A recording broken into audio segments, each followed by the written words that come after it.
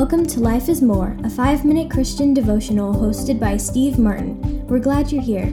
Now, here's Steve.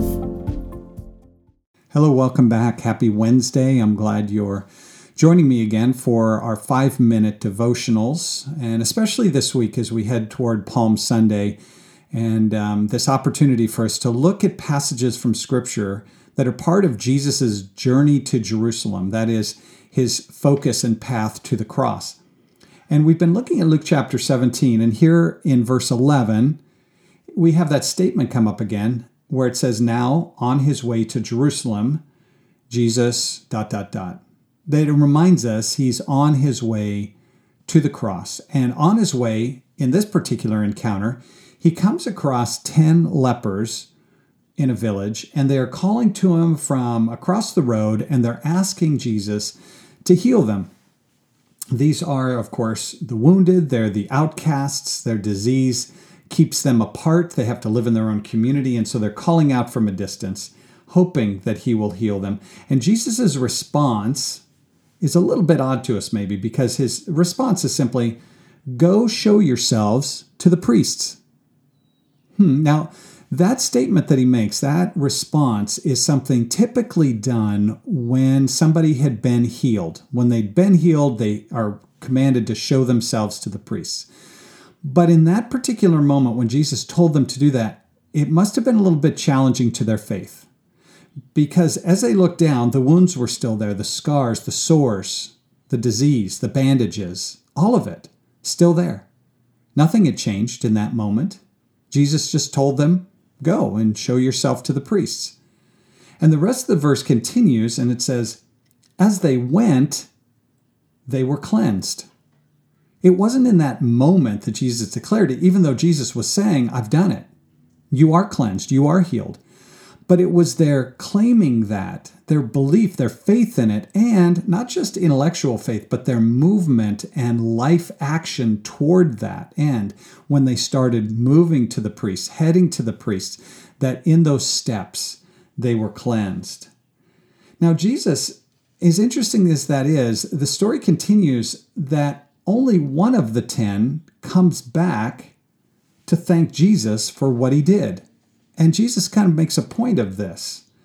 I mean, I don't know why it was that only one seemed to feel enough gratitude to return, but maybe it is that in this calling for us to take action, be part of our faith, and take our own steps as part of the healing, that we begin to see more of our activity and maybe a little bit less of God's activity.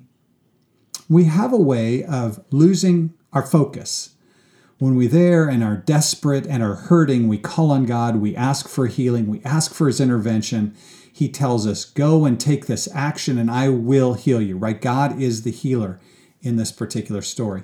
And yet somehow we start to convince ourselves that it's really our steps, it's our involvement, it's our role, it's what we did. And look, since I did it, I guess I can pat myself on the back a little bit for doing my part. In the end, Jesus was wanting them to realize that, yes, they took steps. Yes, they went to the priest, but they should have come back and with gratitude understood who was really responsible for it all. A growing faith not only takes the steps, but a growing faith is always understanding who we are grateful for. And gratitude is so important. It came up in a class that I was teaching this week about how hard it is sometimes to sleep. We get worried. We're anxious. Our thoughts just kind of spiral. I don't know if you've ever lost sleep and had one of those nights where you just couldn't rest. You just couldn't relax. You couldn't turn your brain off. And it's funny because in those moments, I mean, for me at least, the reason I can't turn it off, my brain is focused on a problem, on something that I need to fix.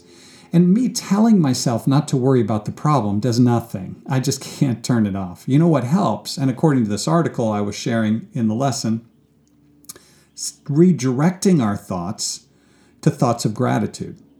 Instead of worrying about the things that we think we're going to control or responsible for, spend time simply reflecting and meditating and focusing on the things that are going right. What has God given you? What are the good things that God is doing in your life right now? I'm telling you, all of us can spend the rest of this week worried and focused on the things that go wrong.